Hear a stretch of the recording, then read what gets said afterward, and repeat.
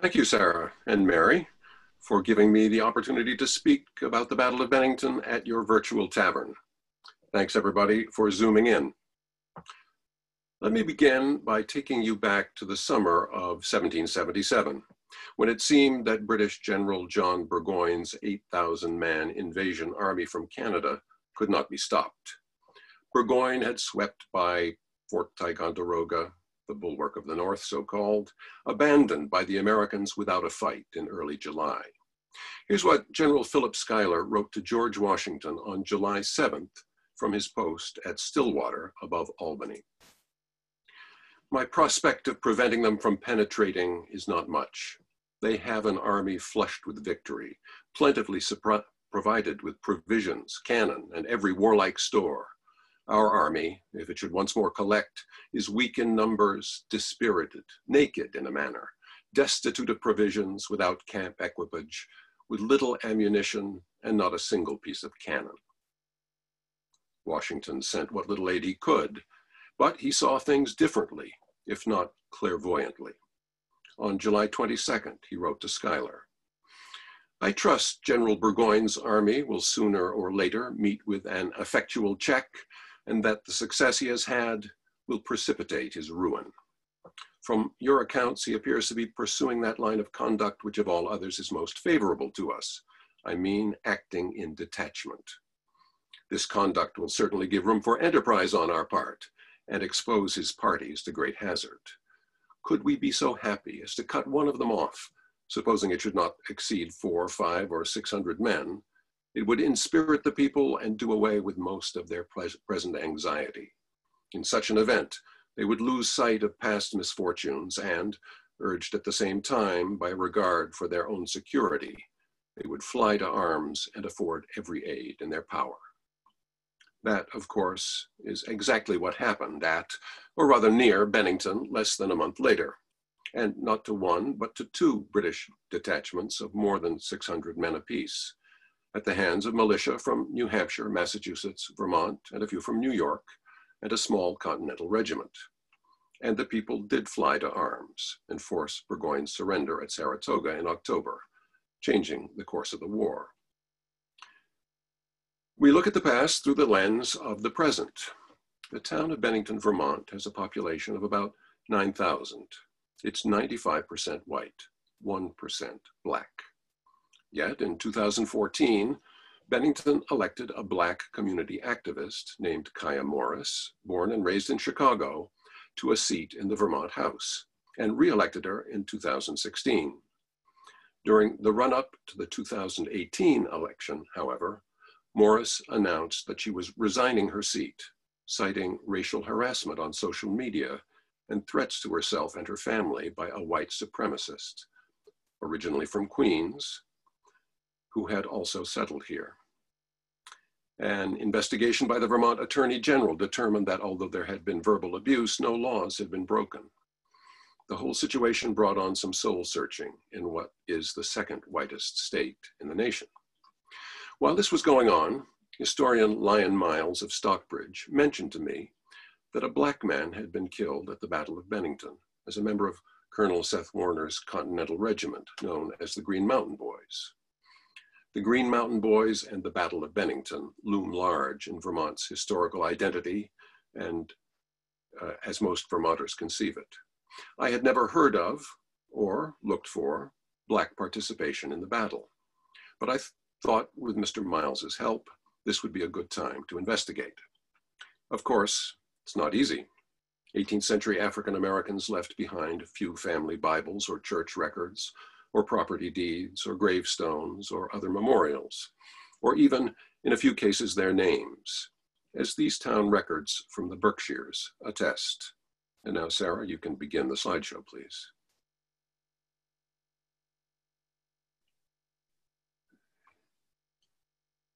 There we are. Great, thanks. Military records have more to tell. The two principal kinds of Revolutionary War sources help document the services of African Americans. One is the muster rolls, the other the pension files from 1818 and 1832, and even later years. Blacks had the same rights to pensions that white veterans had, and some of them, or their widows, applied for and were granted pensions. I'm going to show you material from 2 pension files. Here is a page from the file of Pompey Woodward, who was 70 years old in 1832 when he made his declaration of service. Next, please.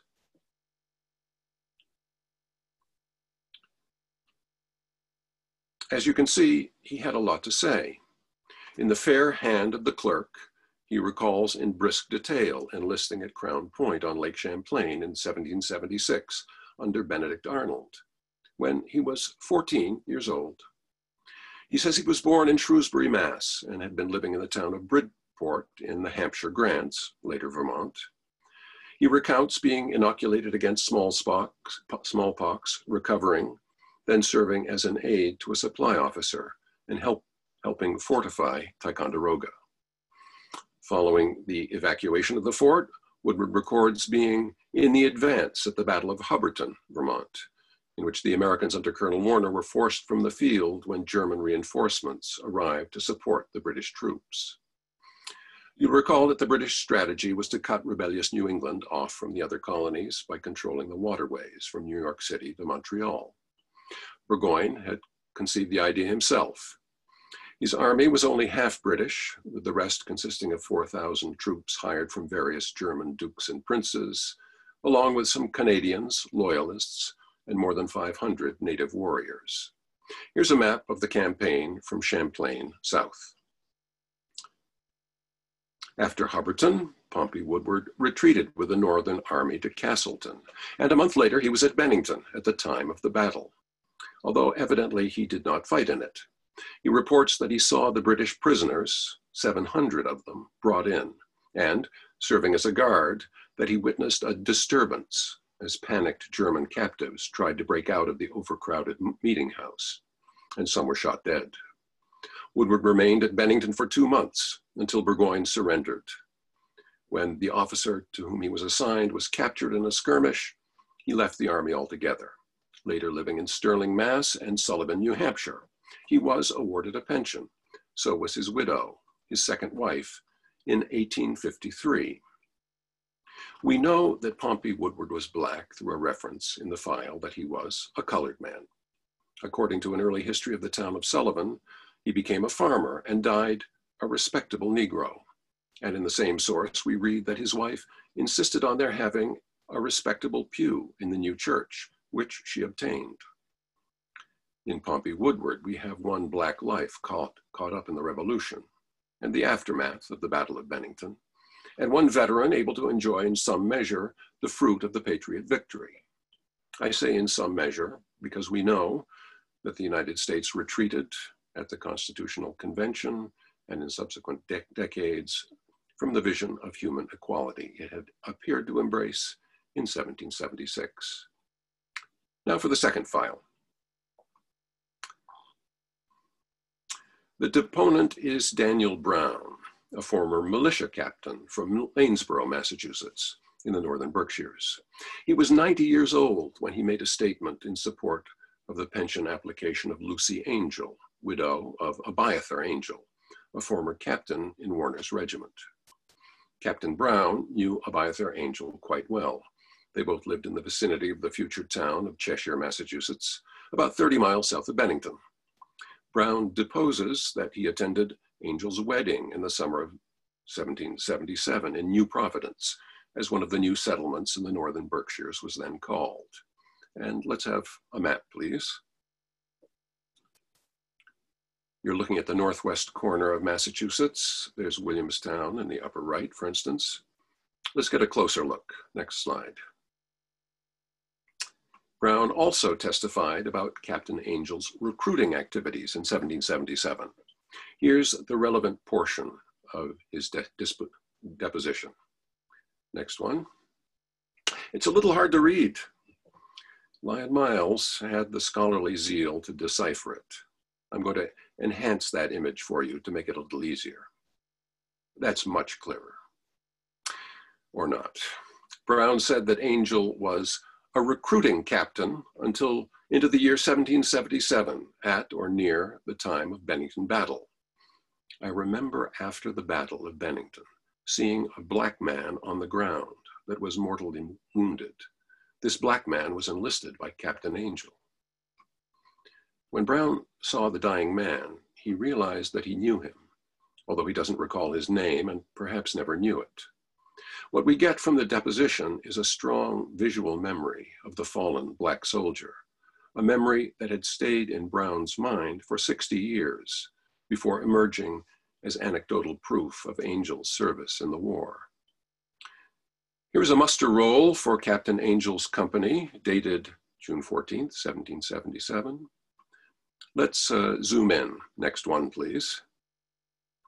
The name of Sippo Ives appears on this roll.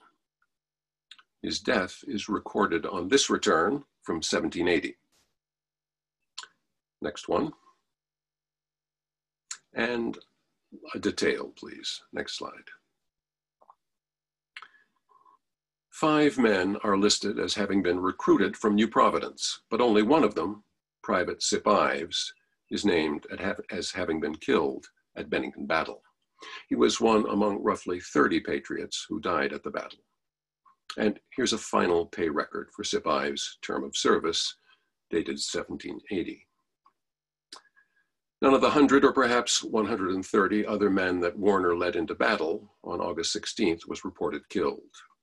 So I think we can say without a doubt that Sip Ives was the mortally wounded black man seen by Daniel Brown, and who was marked as having died on August 17th, the day after the battle. Even without Brown's testimony, we could have surmised that Sip Ives was black, as the DAR did in its 2008 listing of African-American patriots of the Revolution. Sip's first name gives him away, as did Pompey Woodward's.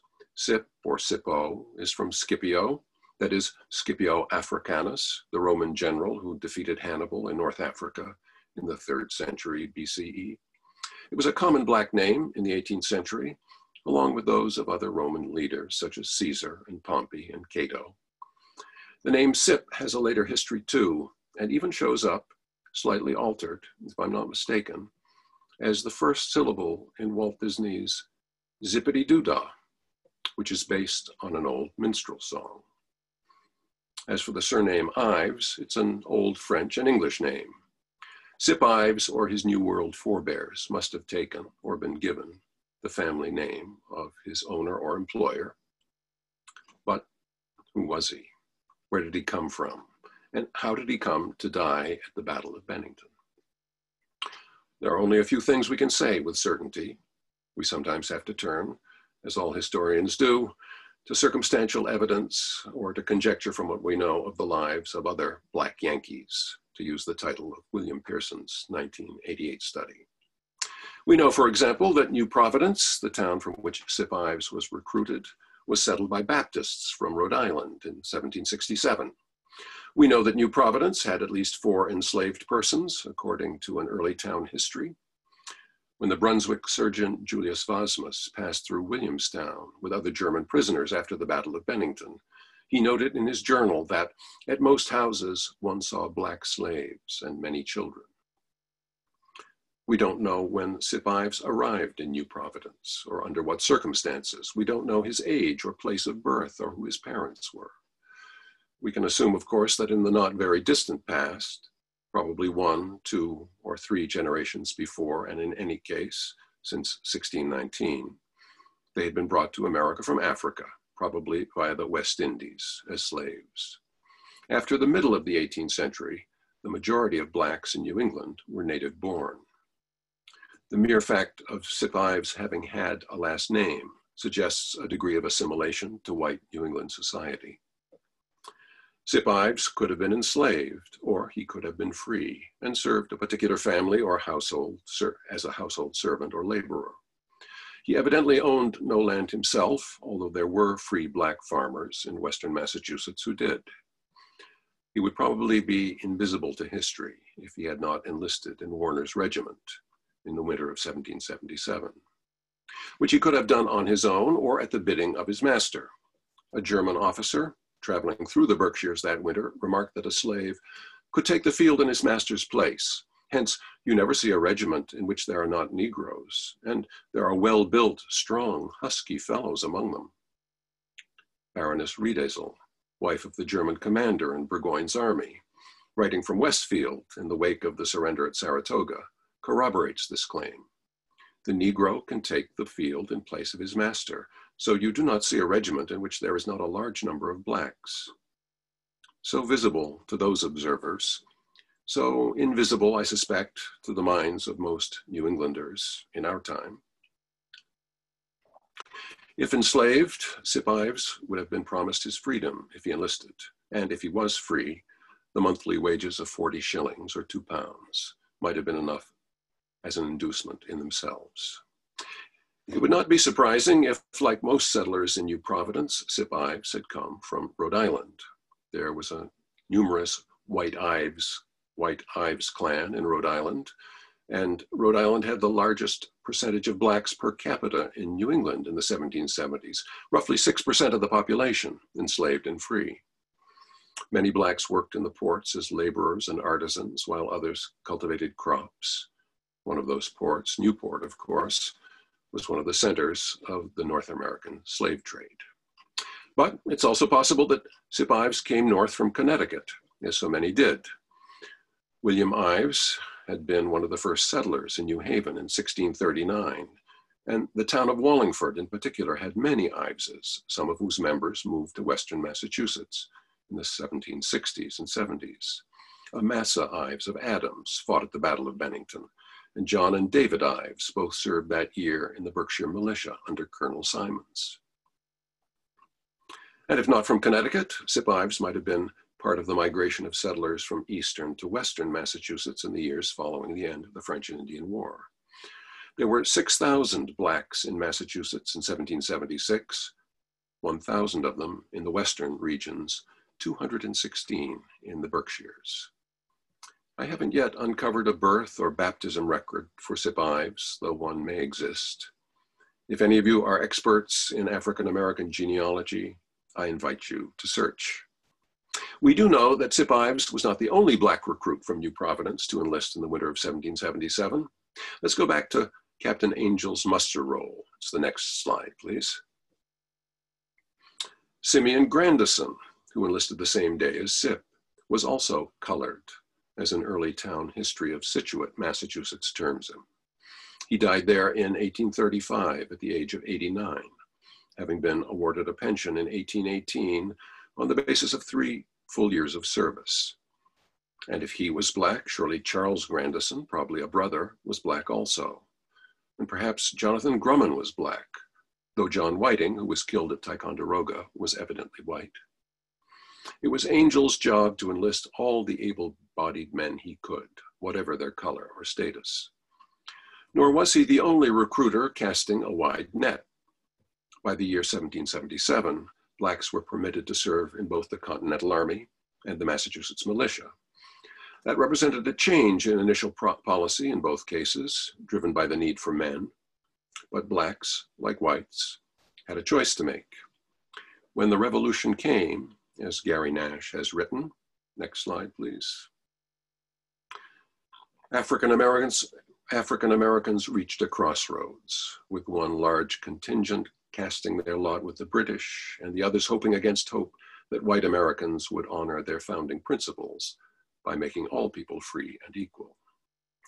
That large contingent, more than 20,000 men, who escaped to the British lines and who were promised freedom in return for allegiance to the crown, were mostly slaves from Virginia or other southern states. A lesser number of African Americans, around 5,000 by most estimates, enslaved and free, fought as patriots. At the outset of the war, 1775, free black soldiers were fighting side by side with whites at Lexington, Concord, and Bunker Hill. But Congress soon forbade the enlistment of strollers, Negroes, and vagabonds, as the order put it. Some Continental leaders feared that arming blacks could lead to slave insurrections. George Washington and other commanders soon changed their minds and Congress's mind as they faced the realities of making war with limited manpower, and as they witnessed black courage in battle. Alexander Hamilton proposed to give slaves their freedom with their swords. He said that true policy and the dictates of humanity came together on this point, whether from expediency or from principle or both. As the war wore on, state and continental forces increasingly turned to blacks, free and enslaved, to fill their ranks. The result, as Jill Lepore has observed, was the most integrated US Army until the Korean War. General Philip Schuyler, commander of the Northern Department, until he was replaced by Horatio Gates in mid-August 77, took a dim view of the black soldiers entering Continental forces. In July of that year, he wrote to General Heath, among others, complaining about the poor results of the year's recruiting push, saying that 1/3 of the few who have been sent are boys, aged men, and Negroes who disgrace our arms. Then he added, "Is it consistent with the sons of freedom to trust their all to be defended by slaves?" Schuyler owned 30 slaves himself, and he appears to be more concerned here for the honor of his social or political class than about the paradox of sending slaves to defend his freedom. The irony, let's call it that, of a nation in which most blacks were enslaved, using black soldiers to fight a war for liberty, was not lost on everyone. When a fellow delegate to Congress from Virginia floated the idea of paying a bounty in Negroes to promote white enlistment, James Madison replied, "Would it not be as well to liberate and make soldiers at once of the blacks themselves?" He continued, "It would certainly be more consonant to the principles of liberty, which ought not to be lost sight of in a contest for liberty," as Abigail Adams reasoned to her husband in 1774. "It always appeared a most iniquitous scheme to me to fight ourselves for what we are daily robbing and plundering from those who have as good a right to freedom as we have." You've probably all heard the next one from Samuel Johnson before, but to me it never gets old. How is it that we hear the loudest yelps for liberty from drivers of Negroes? One more from Harriet Beecher Stowe, looking back. "They fought for a land that had enslaved them and whose laws, even in freedom, oftener oppressed than protected." As we all know, the US government failed to put its declared principles into law in the matter of slavery, but some state governments did away with it, led by Vermont, which was not yet a state in its 1777 Constitution. Massachusetts courts effectively retired slavery in 1781 in the face of legal challenges, such as that of Mum Batt of Stockbridge, who cited the words of the 1780 Massachusetts Constitution in her suit, won her freedom, and became Elizabeth Freeman. Now back to Sip Ives. Although we know little of him before he enlists, once he joins Warner's regiment of Green Mountain Boys, we can track his general movements. Let's have the flag of the Green Mountain Boys, please. I want to be careful with the use of that resonant term, Green Mountain Boys. It seems that it was first used around 1770 by Ethan Allen and his associates, including Seth Warner, as the name for the group who defended land titles granted by New Hampshire against claims to those same lands issued by the state of New York. The boys were an unofficial citizen militia, and in New York they were called the Bennington Mob. While they contended as best they could in the courts of New York, which, as new scholarship informs us, wasn't very effectively, they also worked by intimidation, beatings, the destruction of property, and pamphleteering. The outbreak of hostilities in Massachusetts in 75 led the boys to turn their efforts from property disputes with New York to war against the British. When Ethan Allen and Benedict Arnold led a group of Green Mountain Boys and militiamen from Connecticut and Massachusetts in the surprise capture of Fort Ticonderoga, and Seth Warner took Crown Point, the boys found sudden fame and a new purpose. Congress authorized them as a regiment, and New York State held its nose and opened its purse to pay for them. Warner was elected commander. Sip Ives enlisted as part of a recruiting campaign in early 1777, as plans for the British invasion from Canada were taking shape in London. After Ticonderoga fell, Warner's regiment took heavy losses in the rearguard action at Hubbardton. At least 3 black soldiers from New Hampshire Continental regiments, Titus Wilson, Asa Perham, and Nicholas Vintram, took part in that battle. And the previously mentioned Simeon Grandison of Warner's regiment also fought at Hubbardton. And it's logical to think that Sip Ives was there too.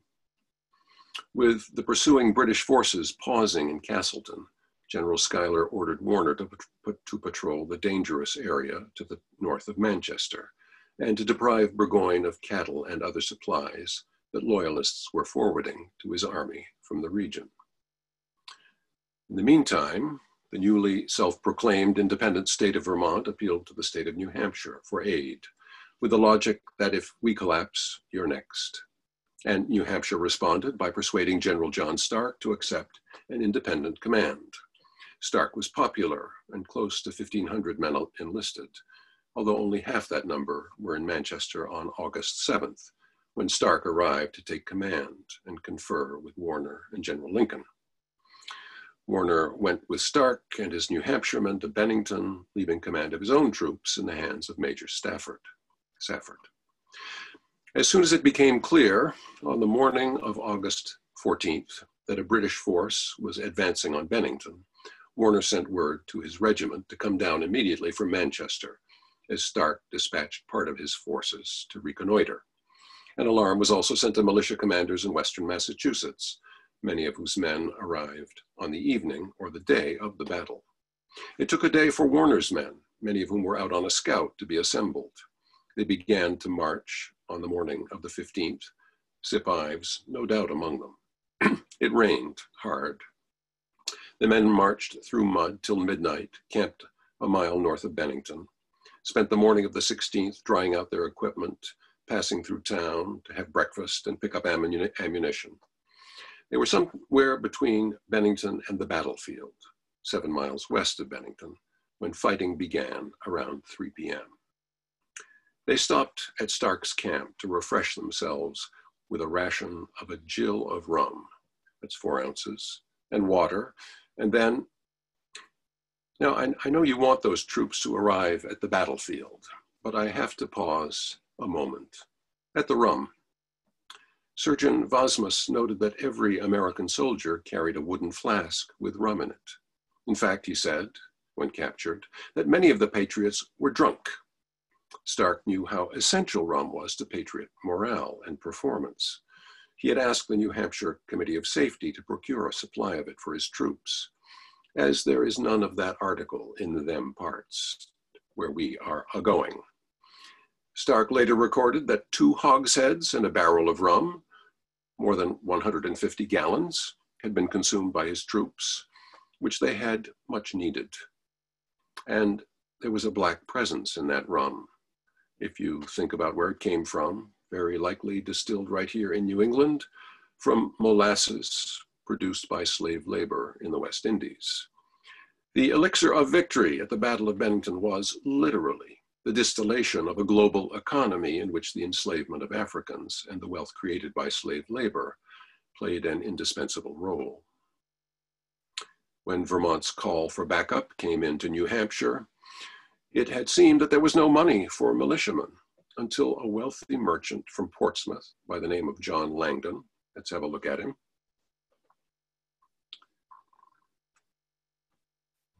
give me John Langdon, please. Thank you. He was then serving as the Speaker of the New Hampshire Assembly, later as a US Senator. He volunteered $3,000 in cash, his silver plate, and the proceeds from the sale of 70 hogsheads of Tobago rum that he had in his warehouses. Langdon had made most of his money in the West India trade. It's where more than 80% of New Hampshire's exports went. Although, unlike a number of his fellow New Englanders, he did not deal in slaves, only in products made with their labor. In 1770, the source of Langdon's 70 hogsheads of rum, the small Caribbean island of Tobago, let's have a look at it, had a population of 209 whites and 3,090 mostly enslaved Africans. It was the racial antipodes of New England. Though like Western Massachusetts and Vermont, it too was developed by means of royal land grants in the 1760s and depended upon trade for its prosperity, exchanging sugar, molasses, and rum for New Hampshire lumber, manufactured goods, and provisions. The following images of the West Indian sugar industry on Antigua in the 1820s, but not much had changed, were created by an English overseer, who was also an artist, for the Ladies' Society for Promoting the Education of Negro Children. And next slide, please. There are whites at the right, tasting the molasses, testing it, blacks at the left, doing the cooking. Next slide. Yeah, there in the foreground are some hogsheads for you, in case you haven't seen one lately. Those images aren't meant to convey how brutal working conditions were for those enslaved, but they do hint at it. You might wonder why the slaves of Tobago, who so outnumbered the whites, didn't revolt. But they did revolt in 1770, 1771 twice, 1774, and their revolts were violently suppressed. But I digress. The fact remains that New Hampshire troops fighting for American freedom at the Battle of Bennington were funded by wealth created in no small measure by Black slave labor. Now, back to the battlefield, and let's have a map. There you see the double envelopment that Stark and Warner conceived. By the time Warner's men were refreshing themselves at Stark's camp, Stark's forces had overwhelmed the combined German, British, Canadian, native, and loyalist forces entrenched against them. The battle seemed to be over. Men scattered, and prisoners by the hundred were marched off to Bennington. Then the German reinforcements arrived, 656 of them under Colonel Breyman, with 2 6-pound cannons clearing the way with canister shot. Soon the Americans were retreating. Disorganized and outnumbered, they made a stand about a mile west of the first battle.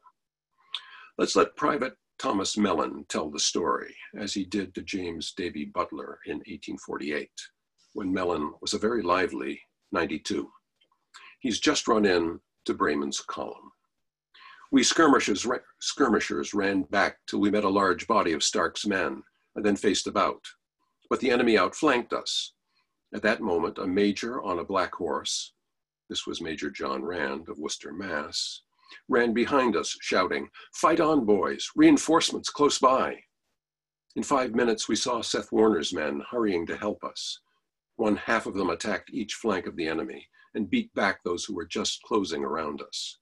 Stark's men now took heart and stood their ground. Colonel Warner, let's have a look at him. At the Bennington Monument.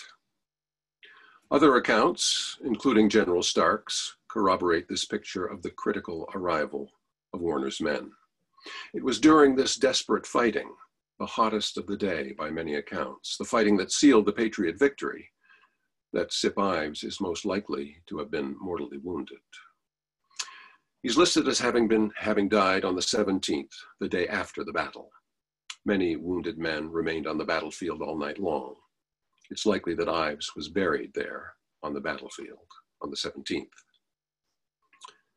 Surgeon Vosmus recorded that at Stockbridge, 9 days after the battle, 1,000 riflemen came through here today, who, together with many savages and blacks, were going to General Gates's army.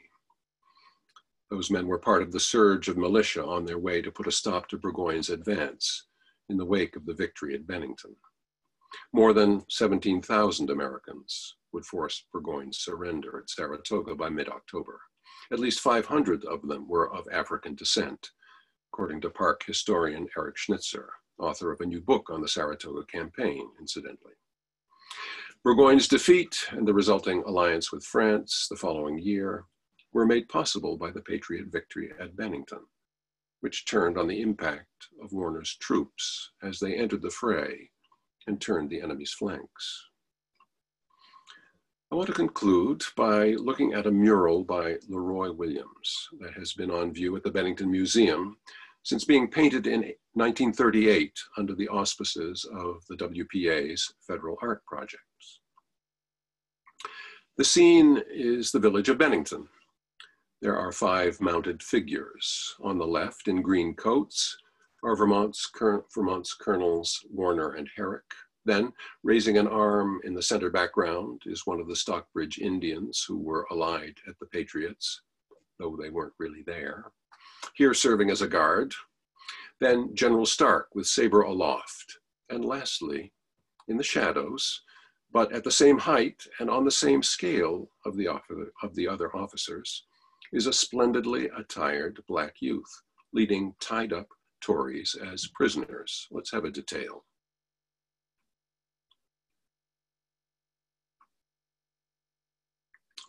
Leroy Williams had several secondary sources available for this figure, including William Nell's 1855 Colored Patriots of the American Revolution. There we read that it was the request of Mrs. Moses Robinson, wife of the Bennington militia colonel, that her Negro man lead the prisoners on her mare. That would account for the fine clothes befitting a servant or slave in a wealthy household. We know that the Robinsons, according to a recent biography, did not hold slaves, although some of their neighbors did. The story about Mrs. Robinson, which Nell received from a Vermont historian, seems a little fanciful, though 2 other 19th century secondhand accounts also mention a Negro or Negroes leading Tory prisoners. We also have a first-hand account that Lyon Miles brought to my attention. Let's have a look at it. And a detail, please. That's a page from the 1832 pension application of David Nichols of Holden, Massachusetts, in which he says that after scouting duties, he arrived in Bennington the day after the battle and assisted in guarding the prisoners, and that while there, he saw 60 Tories who had been taken, tied together in pairs and led away by a Negro. So, Williams' painting of the black youth is historically accurate, at least in some respects, though accurate, of course, is not really the right word for a work of art. None of the 19th century accounts says explicitly what is made by having a Negro lead the procession of Tory prisoners, but I take it to be a ritual humiliation designed to show the Tories and all comers that the political order has been turned upside down. They are the ones being led in a coffle now. I also think that the dashing, jubilant figure of the young black man astride his horse, and let's have, thank you, is claiming a share in the day's triumph and looking forward to the triumph of freedom, perhaps his own freedom, in America in time to come. In the painting, if we think about it, the black youth's elevation is only temporary. He's a mock king whose masters will depose him when the pageant is over. But Williams captures the moment when the youth is exulting in his own power, which is expressed in his jaunty posture, the firm grip of his left hand on the rope, and by his massive, crown-like tricorn. Leroy Williams also painted Lemuel Haynes, the biracial Vermont preacher who settled in Rutland and who had fought in the Continental Forces. Williams was a white artist from Vermont in the 1930s, to whom Black lives evidently mattered. The Battle of Bennington exists not only in some imagined historical past, but in the words, images, and ceremonies by which we remember it in our own time. Here in Bennington, we just commemorated the battle for the 243rd consecutive year. This year's ceremony was dedicated to essential workers. A Black ER nurse from Bennington named Patricia Johnson was one of the speakers. Let's have a look. And yes, those are the Green Mountains in the background. Don't you wish you were here? Patricia spoke about her work as a nurse, but she also spoke about Sip Ives, her son Zion was in the audience and asked to be taken to the battlefield to see where Ives and the other patriots had fought. Patricia sent me this picture. Let's have a look. There he is. And one final slide.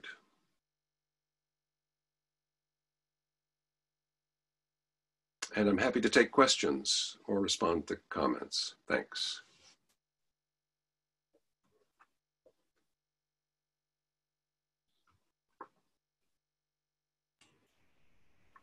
All right, thank you so much for that great talk. I'm going to turn it over to Mary now, and she is going to lead our Q&A session. So remember, if you have a question, put it into the chat.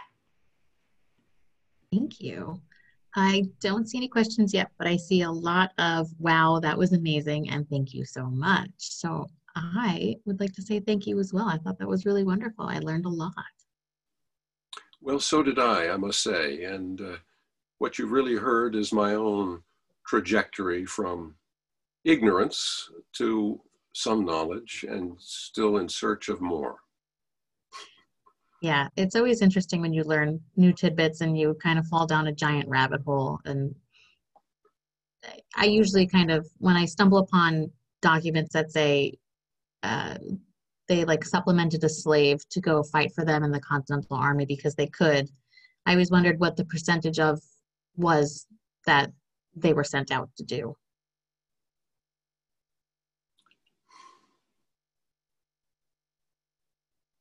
Yeah, one thing I'll mention is you heard me cite a man named Lyon Miles. I don't know if he's known to any of you.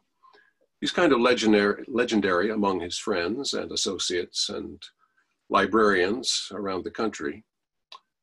Remarkable scholar who hasn't published much, although he has published some things, but who knows a great deal and has shared a great deal with me about the Battle of Bennington. I depended on his scholarship, and we've presented a talk together at the Bennington Museum.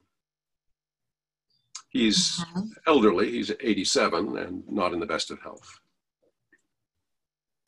I have some questions coming in. Here we go. Judith would like to ask, what happened to the state representative? Did she decide to remain in government? No, she didn't. She did remain in Bennington for the last couple of years, although she's now moving to Burlington. I believe she has a job in a social service agency, or in fact, a racial justice nonprofit in Burlington. Ed asks, were concerns of recruiting Black soldiers leading to slave revolts voiced as much in the northern colonies as in the southern colonies? I don't have a definite answer. I doubt it, although there was more slavery in the North than you might think, than we Northerners typically learn about or think about, especially in Rhode Island and the Connecticut ports, Portsmouth, mostly along the coast. But there just weren't the numbers that there were in the South. Nor was the regime for New England enslaved Blacks based on the plantation system. More were household servants, or often living in the same house and eating at the same table, albeit at the foot of it, with their white masters. And when they gathered together, as they did, clustered together in certain communities, they maintained even some African elements in their social lives and traditions. You can read about that in Black Yankees. That's an informative book. Another book I'll mention is just a tremendous work of social history, The Negro in Colonial New England by Lorenzo Green. You know, that's just an exemplary work. That was 1942, but it's still pretty thrilling to read. Awesome. There is no name attached to this question, so I apologize for not giving you any credit. What happened to Warner's refs and Stark's militia after the battle? Warner's I didn't. It says refs. Troops. Maybe. They. What happened to Stark's militia after the battle? Stark was deployed north of Saratoga to cut off Burgoyne's potential retreat.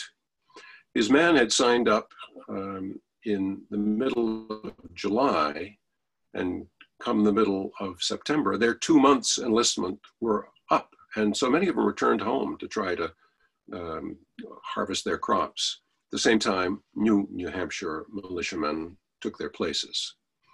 There's a place north of Saratoga called Stark's Knob, where he positioned himself so that Burgoyne couldn't escape to the north. Where did Warner go? To Saratoga. In fact, Warner, it is said by his first biographer, did not take off his boots for 16 days because he was that active as a soldier and commander. He died a few years later, didn't recover from all the hard use he had given his body in the war.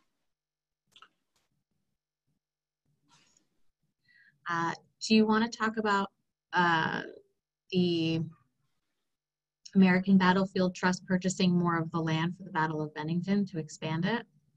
Well, you know, we Vermonters, I'll preface it by saying we of Bennington, justifiably, I suppose, take a ribbing anyway from our New York colleagues for claiming the Battle of Bennington fought on New York soil. The battlefield is a couple of miles inside the line. And although Bennington was the objective, specifically the Continental Storehouse here, bombs, the British troops never arrived.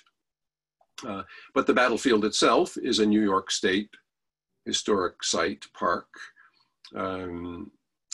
created in 1927 and well worth a visit. There's a hilltop, Hessian Hill, where you saw, that's where that picture of Zion was taken. And you saw some breastworks that had been erected there, logs.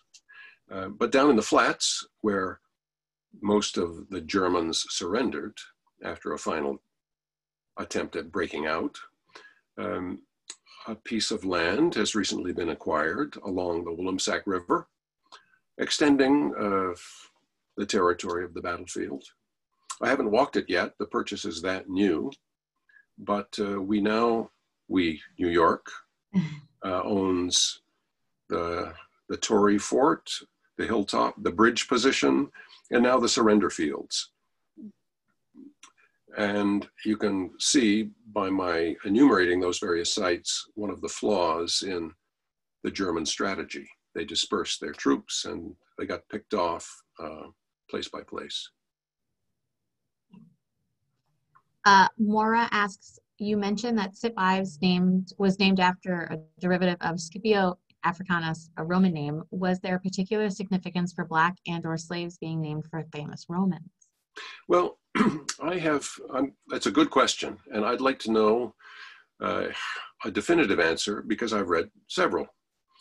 I've read that it was done in a kind of jest by the white masters to name the low with names of the high.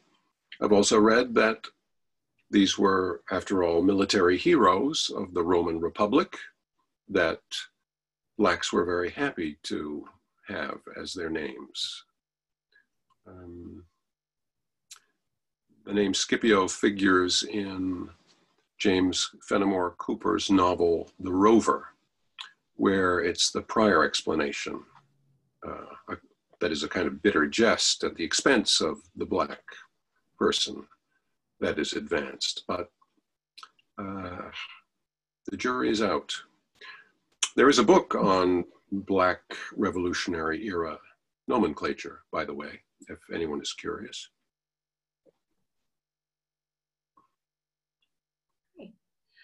Oh, uh-oh. It updated. Hold on. I gotta go back up. The name Jason of that book. What is the name of that book? It's not one I have. It's in the Williams College Library, fortunately. I think if you Google 18th century Black or African American names, you might find it. It was published in, I'm going to say, the 60s.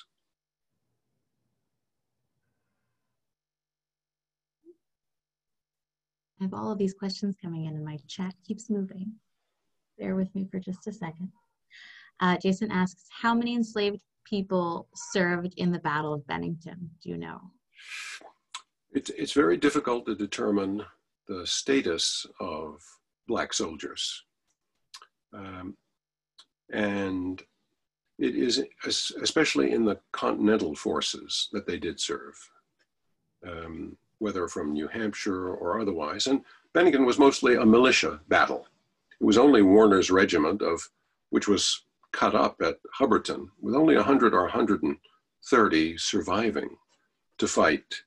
And I know of only those 3 or 4 I enumerated, although it's so difficult to see color in names in the past without visual information. We depend upon references in the pension files, if they're there, and sometimes in the town histories, if we can follow someone that far.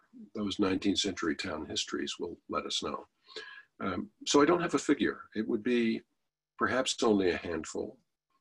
And I didn't mention, but certainly at Hubbardton, there was a Black Fifer, but he was fighting for the British.